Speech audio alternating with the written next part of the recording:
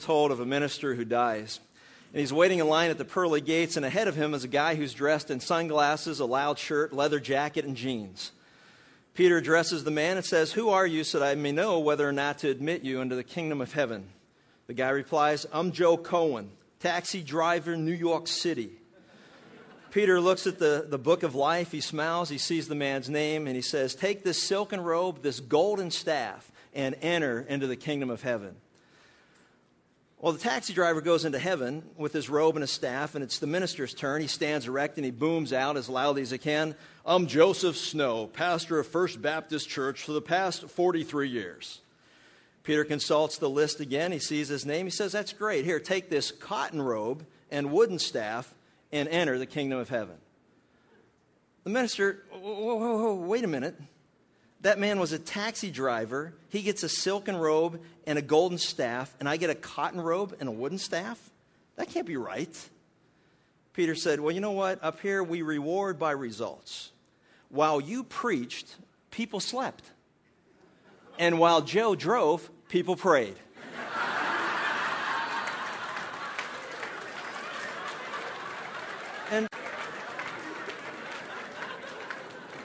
And that story perfectly introduces for us the central theme of Luke chapter 11.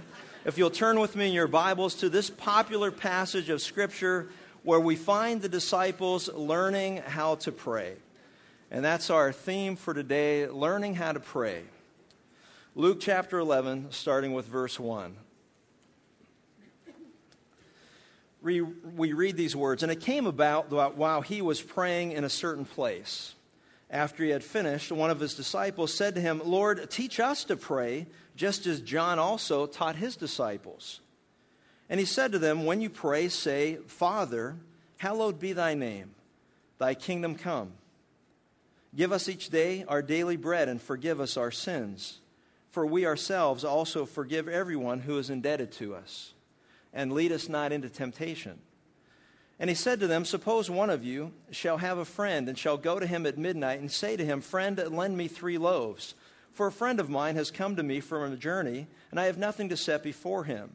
And from inside he shall answer and say, Don't bother me, the door's already been shut. My children and I are in bed. I cannot get up and give you anything.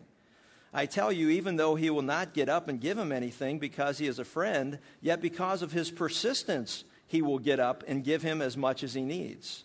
And I say to you, ask and it shall be given to you. Seek and ye shall find. Knock and it shall be opened to you. For everyone who asks receives, and he who seeks finds. And to him who knocks it shall be opened. Now suppose one of you fathers is asked by his son for a fish. He will not give him a snake instead of a fish, will he? Or if he is asked for an egg, he will not give him a scorpion, will he? If you then, being evil, know how to give good gifts to your children, how much more shall your heavenly Father give the Holy Spirit to those who ask of him?" You know, this great prayer and a similar one found in Matthew's Gospel in chapter 6 has been called the Lord's Prayer for almost 2,000 years. And it remains the greatest prayer of the church. There's been countless sermons on prayer and of basic Christian doctrine have been preached from this text here in Luke chapter 11.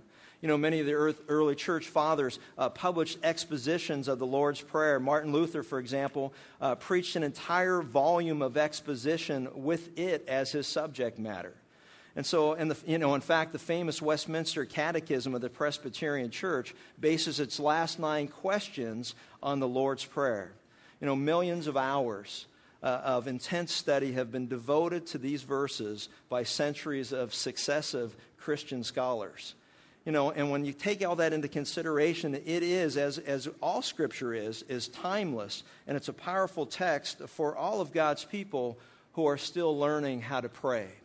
And that's really the message of this text, learning how to pray. You know, as I examined this passage, I found it was broken into 2 dimensions. The first is vertical, and it focuses our attention on God. And the second, and as we'll see, has to do with the horizontal, and it focuses on us. And so it's not a formula for prayer, as many people have mistakenly used it throughout the centuries. It's not a formula for prayer that you have to pray this prayer first and then you slap on whatever it is at the end of all of it. I mean, if you stop and think about it, if Peter had to pray this prayer first, he would have drowned. It's kind of like, our Father in heaven, Lord, save me. He got right to the point. But at the same time, it gives us a good overview or understanding of a pattern of prayer so that we who need help knowing how to pray will get instruction from the Word of God. And so with all that in mind, I want to take a moment and look at what we can learn from the Lord's Prayer and discover how these truths should shape our everyday prayer life. And the first thing in your outline that's before you is that we're introduced to the priority of prayer in verse 1. It says, and it came about that while he was praying in a certain place. The single greatest argument for the priority of prayer is the fact that our Lord was a man of prayer. Throughout Luke's eyewitness account of the life of Jesus, we've seen Jesus pray on many occasions. If you recall, we first saw him praying at his baptism. Again, before he chose the 12. Out of the multitudes of people who followed him, Jesus prayed before he chose those 12 men.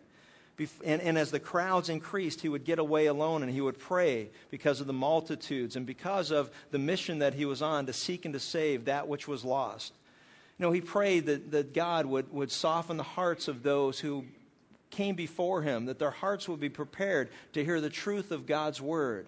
And it's so important that that's the case. Anytime that we come and we gather and we listen to what God has to say, that our hearts are right before God. We don't come in with preconceived notions. We don't come in with our mind already made up. We don't come in with a mindset that says, you know what, it doesn't matter what this guy says. It doesn't matter what's in here. I've already come to conclusions in my life, and I don't want to hear any of that.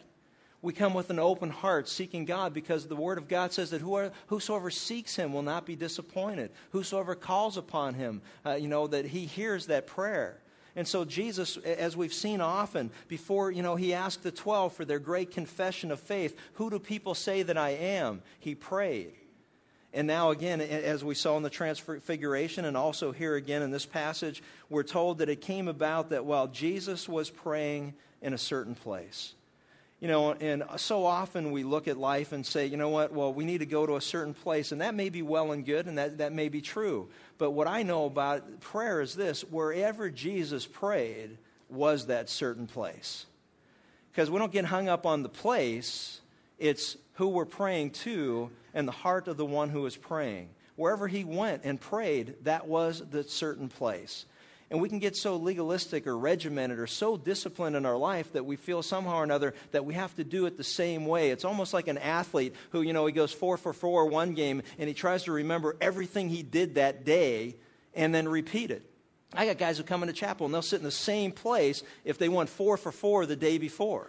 And if they walked out of the room and they hugged me, they'll hug me the same way, and they'll eat the same chicken that they had, and they'll put their sock on, left foot first. Oh no, did I do left foot first or right foot first? And we become so superstitious, as they say, that we forget that God is in control of all things.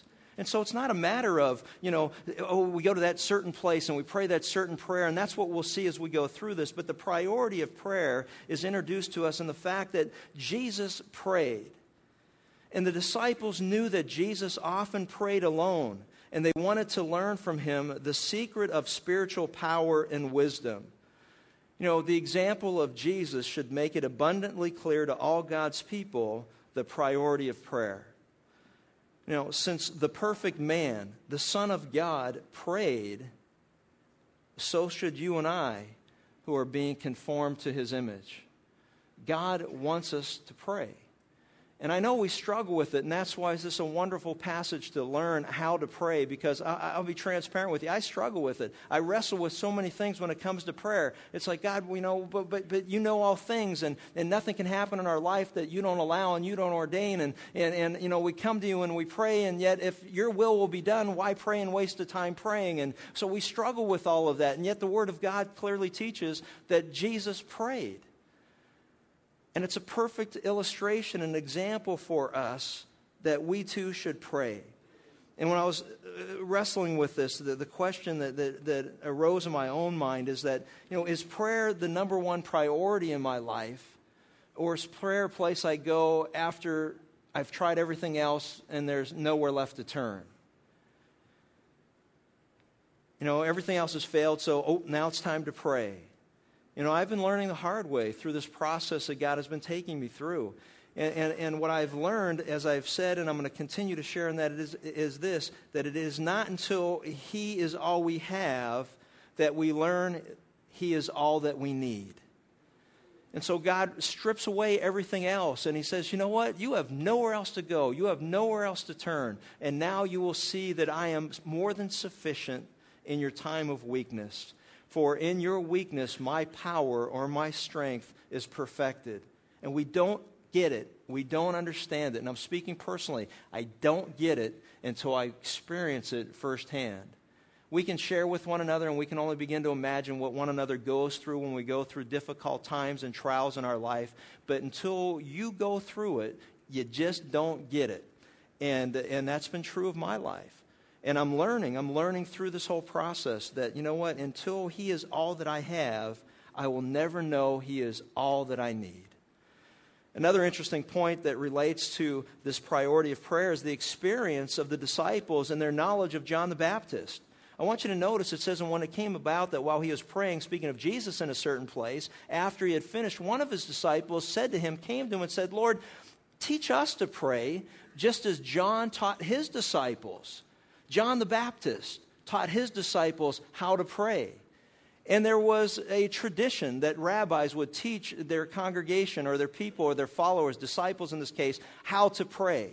To learn how to pray, to know how to pray. And what happened here is that, John the Baptist, and I'll be frank with you, my view of John the Baptist is John the Baptist was a stud. I mean, John the Baptist was a man's man. I mean, John the Baptist could have sang in the men's ensemble here. I mean, you know what I'm saying? In fact, he used to wear clothes like the thing that Mike had on. I don't know what that was, but... it's kind of like, this wild-looking stuff, man. I mean, John could have done that because, he was out there in the wilderness. Because Jesus said, He goes, what do you expect when you went out to the wilderness? See some soft guy out there? It's not a prophet, man. This guy was Spirit-filled before he was born. In the womb, he was Spirit-filled, and he came out in the power of God, and he had a purpose, and his purpose was to be a forerunner of Jesus and to be able to introduce to the world, behold, the Lamb of God who takes away the sins of the world. And he ate locusts and wild honey, and he was out there proclaiming you need to repent from your sins, and you need to turn to God for the forgiveness of your sins. And he didn't hold back. In fact, he preached truth up to the point where they chopped his head off. But he is rewarded to this day in the presence of God for his faithfulness and his faith in Jesus Christ as his Savior. And he was a man's man. And yet at the same time, what I learned, and this is one last glimpse that Scripture gives us on the life of John the Baptist that I never picked up until I went through this passage, and that is this. John the Baptist was a man of prayer. He was a man empowered by prayer. He left a legacy. He left an experience that those men saw and said, Jesus, teach us to pray just like John's disciples learned to pray from John. We need help. And that's what he did. Jesus said that John the Baptist was the greatest of the prophets, and yet John had to depend on prayer for strength in this life. And you know what? Here's the logical question is this. If Jesus prayed and John the Baptist prayed, how much more so should we? And then the question that really troubles me is, how much time do we really pray? The Bible says we're to pray without ceasing, that we have hearts and attitudes that's always prayerful before God. And yet, how much do we really pray? Take a moment and just evaluate this past week. How much of this week was spent sitting at the feet of Jesus as we were confronted with the last time in His Word? How much is this week spent praying? How much of this week was spent eating, watching TV, going to the movies, doing some other hobby, doing things that we enjoy doing? And it really is troubling when you really start to think about how much time do we really spend doing the things that God says we should be doing versus the things that just crowd out that time. I need all the help I can get in every area of life, and God says I can come to Him. We need to make prayer a priority, but as I said, I'm going to be very transparent with you. I find I don't always know how to pray. And I believe that most of you can relate. That's why, I'm thrilled to find this request in verse 1. Lord, teach us to pray and more personally, Lord, teach me to pray. Throughout my life, and especially now as I'm riding this cancer coaster, I don't always know how to pray.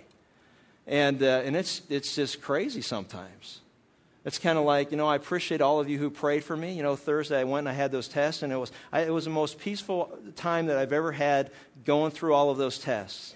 And I sensed God's presence through that whole time. And I prayed while I was laying there. I was like, hey, you know what? Nothing else to do. Didn't have a channel changer in my hand. If I did, I would have certainly changed the channel. But, and I prayed. And I felt God's peace and His presence in that moment of time. And yet the next day we got results that they found 3 more tumors.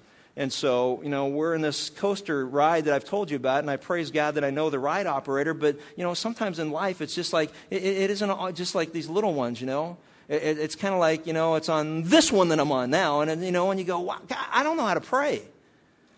I don't know what to say anymore. I don't know, how to come to you. And I don't know how to pray. And He goes, good. I'm glad you admit it, because I want to teach you how to pray. I'm always troubled by people who think they really know how to pray. I'm troubled by people who don't wrestle with their faith. I'm troubled by people who think they got it all together. Because, how much time are you really spending in Scripture? Because I'm going to tell you, even from this text, I get confused about how to pray.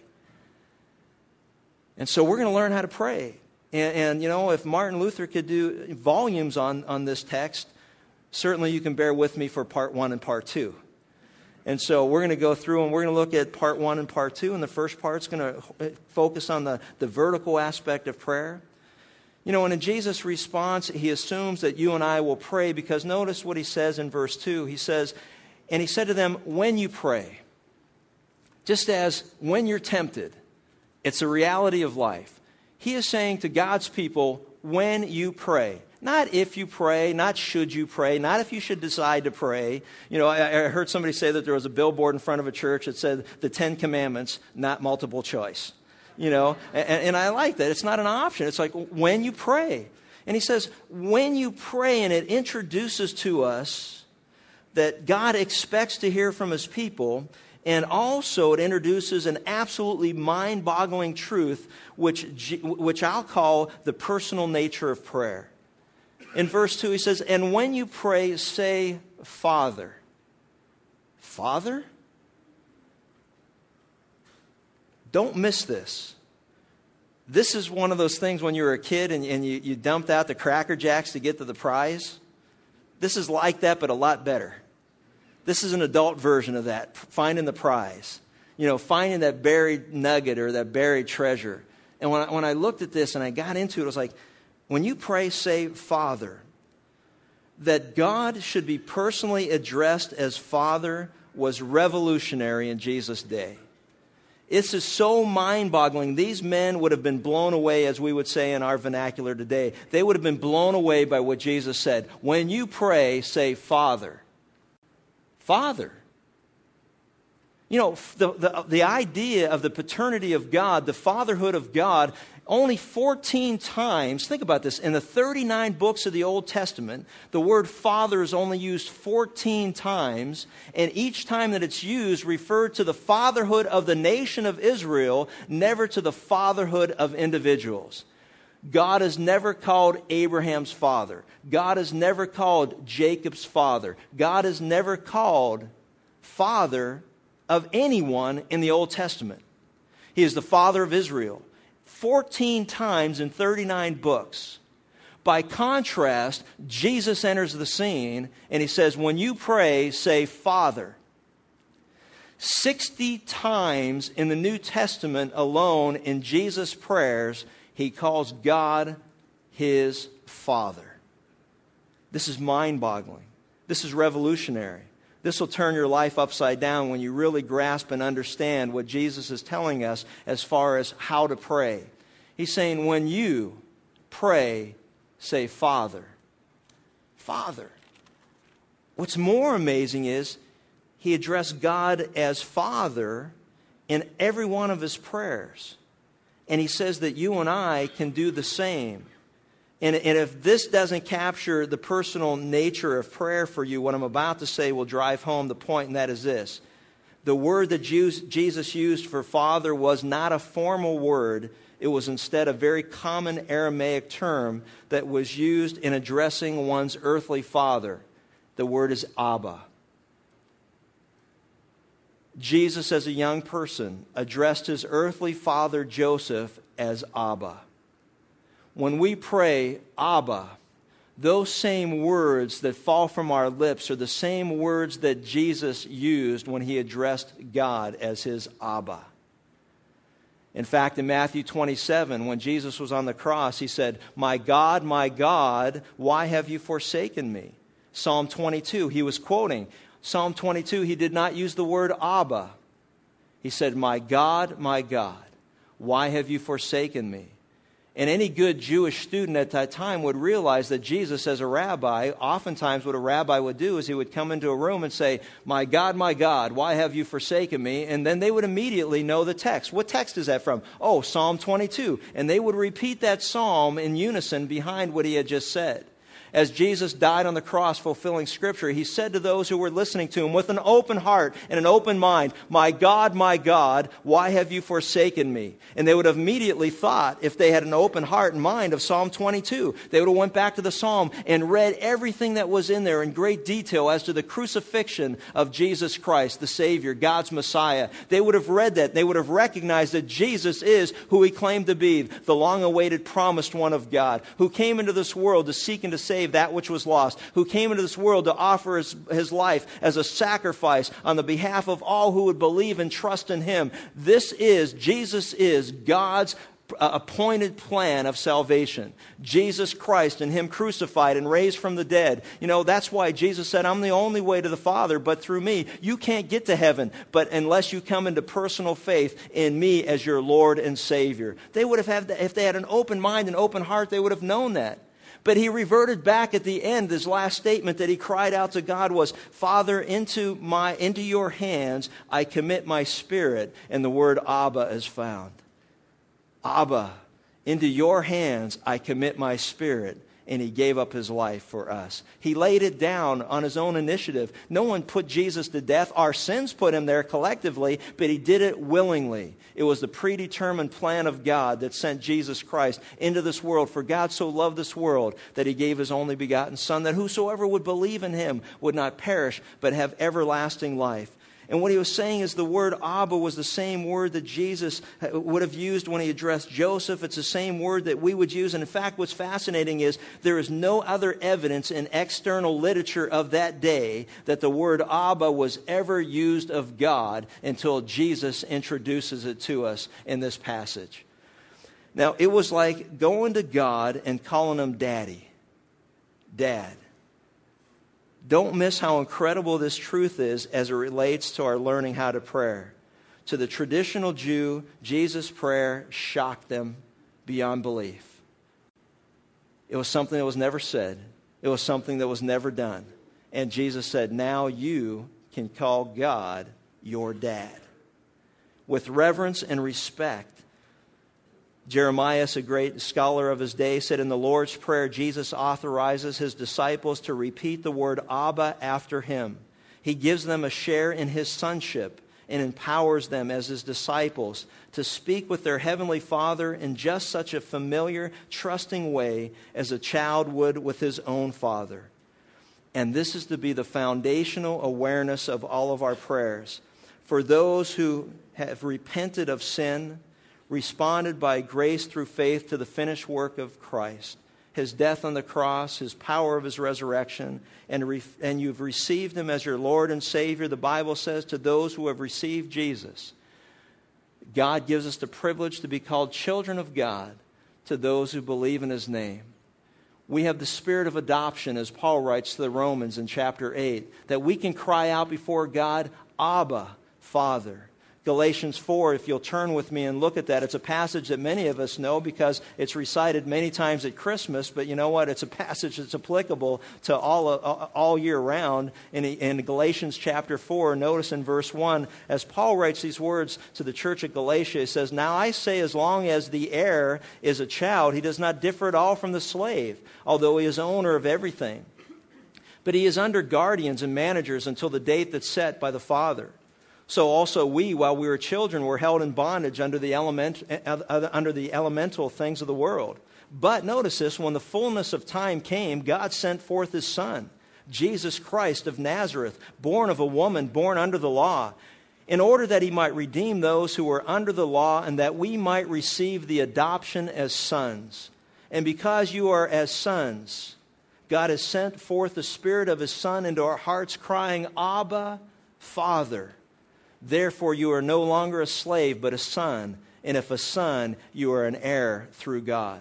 I want you to notice he's saying that we were born as orphans out in the street who have turned our backs on God. And in the fullness of time, God sent forth His Son, Jesus of Nazareth, born of a woman, born under the law, so that He would redeem all of us who are under the constraints of the law, or the condemnation of the law. And He's saying that if you would turn to Christ and you would trust in Him, that He died on the cross for your sins, you believe upon Him, you would repent of your sins, you throw yourselves upon His mercy and say, "Forgive me, for I've sinned. And I believe that you have died and paid the penalty for my sins. I believe that you rose from the dead. I believe that you're alive today and that you hear my prayers, and I receive you as my Lord and my Savior." For those who are born again by the will of God, by the brokenness of a human heart that cries out and says, "God, forgive me."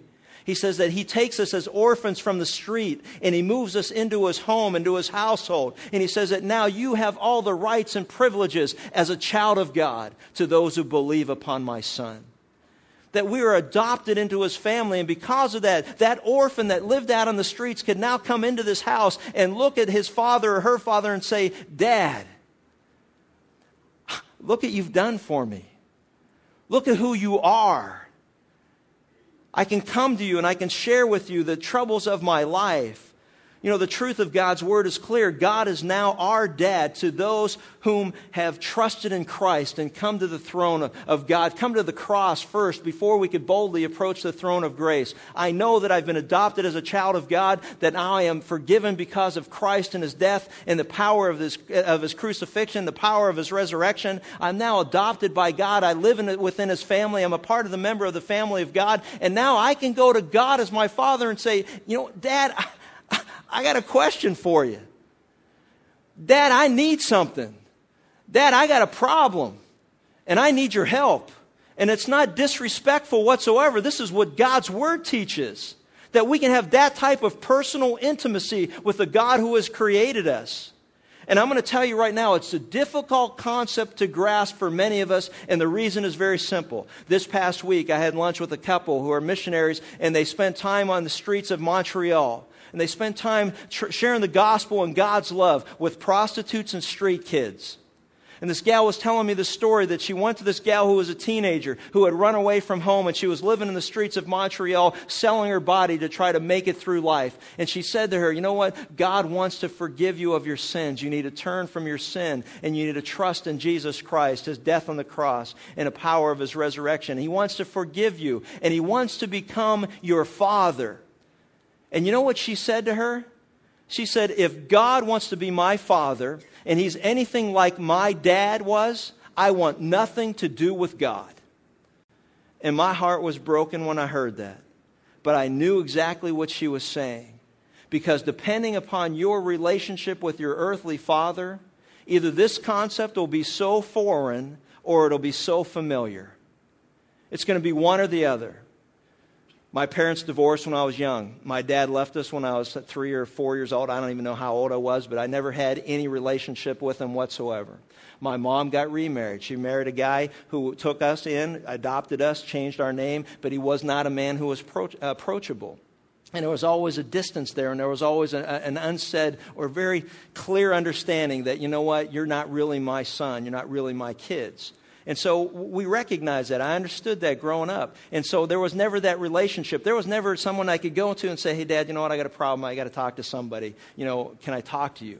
Never had that. And because of that, this isn't an excuse. This is just to encourage those who may be able to identify with what I just said.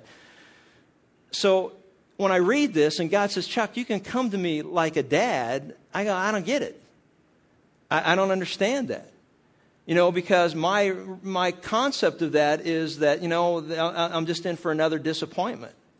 And I'm struggling with that because it's like, hey, Lord, okay, I'm coming to you and I'm praying. And you know what? Nothing that I've prayed so far has come true in my life. At this point, when I'm dealing with the cancer coaster, it's like, hey, clear margins. Wow, great. Oh, hey, whoa, there's 3 more tumors. What?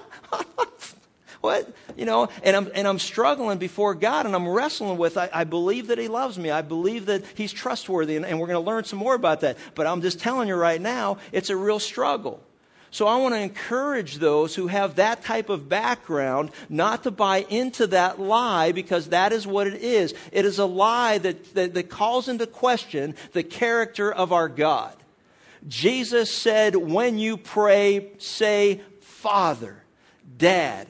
That's who we are. Those who have trusted in Christ. We are children of God. We've got a good Father. And for those of you who are blessed with good earthly fathers, you would say in your heart, amen, because I had a dad just like that. I could go to my dad when I needed tennis shoes for whatever, he went out and took care of them. When I needed this for something else, he was there. When I just needed somebody to hug me and to hold me, my dad was there. When I needed somebody to get counsel from, he was always available. That's the dad that I had. And for you, I would say this, don't waste another minute of time without leaving here today and calling that man on the phone and saying, thank you for being a dad who reflects the character and the goodness of our Heavenly Father, so that I can understand what a wonderful God that I have.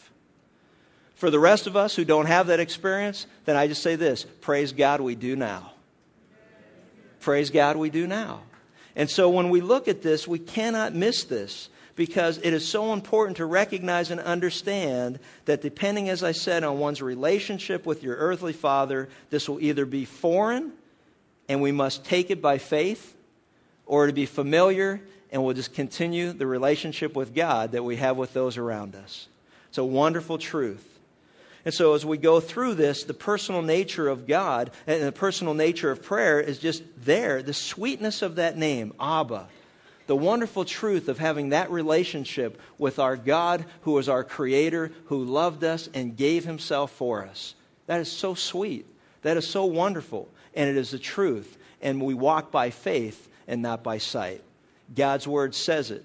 I believe it. Do I struggle with it? Absolutely. But you know what? In the end of the day, whatever God says is good enough for me. Sometimes I don't have answers, but I just know this. That's what it clearly says. And so, you know what? That's what I lean on. I don't lean on my own understanding, but in all my ways I acknowledge Him, and He sets my path straight. Now, if you look at the pattern that's involved in verse 2, you'll notice that there's a pattern that develops. And the pattern is, if you look at Matthew 6, which we won't do today, but if you look at it in your own time this week, it reveals a similar prayer, but with distinct differences. And I believe it's because this prayer was meant to be a pattern to learn and not a ritual to be mindlessly recited. Now, it doesn't mean that anytime we recite the Lord's Prayer that we're mindlessly doing so, but there are many times, and I can tell you from my own life, as a kid to learn the Lord's Prayer. I mean, we used to say the Lord's Prayer in the locker room before our football games. All right, bring it in, guys. Our Father in heaven, hallowed be the name of the King, come, the will be done on earth as in heaven. Give us today our daily bread, and forgive us our trespasses, and we forgive those trespasses. And at least not in temptation, deliver us from evil. Let's go out and kill them now. It's like, what was that? But that's what we did, and if you read Matthew 6 in the context, you'll read that, there was repetitious prayer, and there's a mindset that says if we repeat the same thing over and over again, somehow that there's magic in the words and repeating prayer. And Jesus said, don't pray repetitiously as Gentiles, people that don't even know God. Don't get caught up in saying prayers for the sake of saying prayers. I mean, I came from a background that, that's what we used to do to make up for our sins. Go out and say this many prayers. And I couldn't even keep track of how many I had to say. And the next time I go back and confess, I think I didn't keep track of the last time. Can you just give me a little bit less? It's just too big a burden, and I thank God that Jesus died for our sins, and we don't have to earn our way to heaven, because I'd fail miserably, and so would all of us. It's by grace we're saved through faith, not of ourselves. He paid the price. There's nothing we can do. It's awesome to know that, to be free from that. But what he's saying is that it's a pattern for prayer. It's not the magic formula. I said 500 Our Fathers for you and lit 16 candles, and you still got 3 tumors. Hey, you know what? It's not in the power of the words. It's in the one who responds. It's in the one who we pray to. It's in the one who hears our prayers. The power is in Him, not in us. But He says, pray. When you pray, say, Father, Abba, Dad. We have a personal relationship with the God of the universe. And not only that, but He says, you know what? And recognize His character. Recognize who He is. Matthew's account says, and when you pray, pray, Our Father who art in heaven. The position of God, He is Lord above all things. He's the creator of the universe. I want you to stop and think of something that's very simple to comprehend for me, and that is this. While I slept last night, God held the universe together. Think about it. You know, we'd have to get up and go, where are we at in the universe today? God held the universe together. It's not a question of His abilities. It's a question of His will. Is He able to cure cancer? Please, He raises people from the dead. That's not tough. And so whatever your ailment is, whatever your struggle is, whatever you're going through, I want you to recognize the character of God positionally. He is in charge of all the universe. There is nothing that can happen to you that God doesn't allow for His purposes, for His glory, and for our growth. You know, we often say, God doesn't give you more than you can handle. Well, I'm telling you right now, He has a much higher view of me than me. I'm like, I can't handle this. It's like, I know, I'm just like, you know, I get those phone calls with my poor doctor, and it's not his fault, and I bless him for being the guy, and I always tell him, you know what, can you call me? And so it's like, yeah, thanks. But when he calls, like, hey, this is what they found. All right, it's not your fault. Thanks for calling. I appreciate you calling. Then somebody that doesn't know doesn't care. And it's like, praise God. And so it's like, this is where we are, all of us, because God has allowed it. He has ordained it. There's a purpose behind it. And I don't know what all the purposes are. And I don't understand it. And so we pray. It says, if you don't know how to pray, let me teach you. Remember who I am. Remember what I can do. Well, remember what I've already done. And remember what I will do. And as we look at that, that's exactly what He says. Look at His position. Look at His purity. Hallowed be Thy name. May Your name, Ava, be revered in how I conduct my life. We're to praise Him and to worship Him. We're to lift Him up in our words and in our actions. And as I thought about that, I want to explain to you one more time, because some of you struggle with what we have jokingly called our lockout policy. And if you would allow me to try to explain once again why we've done it. If you're late coming in and the doors are shut because we've started to worship, it is because we think and believe, based on what Scripture teaches, that worship is just as an important part of our service as hearing the Word of God, or as communion on the first Sunday of the month, or anything else that we do, pray and otherwise. We believe that worship is fundamental to who we are as God's people, that we can praise Him for who He is, a God above all things. We can revere His name. Hallowed be Your name. Holy is Your name. Revered is Your name. I get troubled by people who call ministers reverend, because that word reverence is one that should be set aside for God. He is to be revered above everybody else. He is God and none of us are. And so what we decided was, you know what? Think about it. Nobody walks into a movie theater 30 minutes into a movie. Why? Because you don't want to miss anything. And you think the beginning of the movie is as important as the middle of the movie and as the end of the movie. And so you don't walk in 30 minutes late. If you go to a Ducks hockey game and the puck's in play, you can't even go in. The ushers stop you with a sign that says, puck in play. If as a culture we have so much respect for a hockey puck, the puck is in play. What an indictment it is that we don't have any more respect for our God. And the reason we don't want people walking in is because you interfere with those who are focusing on praising God for who He is. And we try to do it in an organized, in a timely manner, in a systematic manner. But what I'm here to share with you is this. If worship is important to you, you'll get up earlier and you'll get here on time. And if it's not important to you, I haven't done a very good job of helping you see how important it is in our walk with God. And I want to encourage you, and I want to ask your forgiveness if somehow or another I've ever given the impression that praising and worshiping our God is not as important as sitting and listening to His Word. God, forgive me for that, and I'll ask your forgiveness. But I'm going to encourage you, I'm going to implore upon you to get here when the service starts, because that is when we begin to lift Him up for the wonderful God that He is. Abba, Dad, look what you've done for me. Look what you've given to me. You have given me newness of life. Old things have passed away. I found forgiveness in the death of your Son upon the cross and in His resurrection. You have forgiven me of all my sins, past, present, and even those I haven't even thought about committing yet. You loved me and you gave yourself up for me. When I was in rebellion against you, you sought me out. You hunted me down. You sent Jesus to seek and to save that which was lost, including me. And you know what? I need to praise you for that. You're a wonderful God.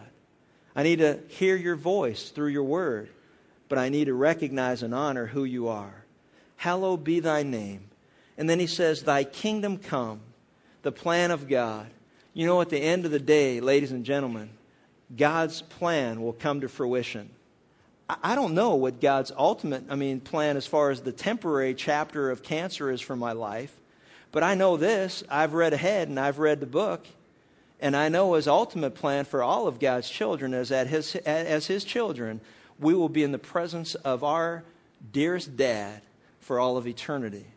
For when we're absent from this body, we'll be present with the Lord. And that is a promise of God. For me to live as Christ and to die as gain. Everybody wants to go to heaven. Nobody wants to die. And yet it's part of the journey that God has us on. And it's a wonderful truth to know thy kingdom come. There's a day that Jesus Christ will return to this earth as He did the first time, but not as a suffering servant. He will come as the Lord of Lords and the King of Kings. And His feet will land on the Mount of Olives. As the angel said, men of Galilee, why do you stand staring into space? This same Jesus will return again one day. Just as you see Him depart, He shall return. And when He comes, He will judge all of humanity as to whether they have trusted in Him or not. And we will be judged according to our sins for those who have rejected Jesus Christ and His death on the cross and the power of His resurrection for your forgiveness. He will come again and judge the living and the dead. He will establish His kingdom here on earth, and for 1,000 years He will reign in all of God's people. We know we will reign with Him. That's the promise of God. And one day He will usher in a new heaven and a new earth. And the Bible doesn't say much about it because the concept for us is so mind-boggling. But to be in the presence of our Savior, to be in the presence of our eternal Father, our loving God, is just a thrill and an excitement and anticipation that I would hope and pray that all of God's people who have the Spirit of God indwelling us, that we can cry out in our spirits because God's Spirit bears witness with our spirit that we are children of God to those who believe in His name. And we have the privilege to call out before God, Abba, Dad, can I come to you and lay this burden at your feet? Can I boldly approach the throne of grace because of what Jesus has accomplished in my place on the cross so that I may find your mercy in this great time of my need? And the Bible says, absolutely. Chuck, the door is always open to you. You can come anytime that you want. Just come as you are. Confused, upset, angry, however it is, and I'll give you rest. Let's pray. Father, we're just, we don't know how to pray. We don't know a whole bunch of things. But we're just grateful that your word very distinctly tells us how to pray. And God, I just pray for those who are here today that aren't sure of their relationship with you. Your spirit does not live within them. Your spirit does not cry out, Abba or Father. In fact, you're so distant to those people that they don't even know if you exist. But God, we know if they've come with open hearts and open minds that you will speak to them. That they have heard, even to now, your voice. They have heard you tug on their heart. They know their greatest need is forgiveness. And maybe it's hard for them to come to you because of human relationships that have made it difficult to go to anyone. God, I just pray right now that their hearts will be soft and their spirits will be willing to throw themselves upon your mercy, to find themselves at the foot of the cross, to look up and see the price that Jesus paid to set them free from their sin, so that if they confess their sin, you will forgive them. If they trust in Jesus, his death upon the cross, and the power of his resurrection, you say that you will adopt them into your family as you have adopted those of us who have made that same point of confession. We thank you that you're a loving Father, that you're a good dad, that we can come to you and cry out, Dad, I need your help. Dad, I don't know what to do. Dad, I don't know where to turn. And we know you're here. God, we're just grateful for your word that reveals who you are. That you're a God who's in control of all things. And that there's nothing that can happen to any of your children that you don't allow for your glory, for your purposes, and also for our spiritual growth. That we can see when everything else is taken away from us, that you're all we really need. And we thank you and praise you. We thank you that you hear our prayers. We thank you that you hear our cries. We thank you that as your children, we can boldly approach your throne of grace to find mercy in our time of need. You are merciful and you are a loving God, and we will not listen to any of the lies that come from anywhere else that would have us to try to believe otherwise. And we love you and we praise you. In Jesus' name, amen.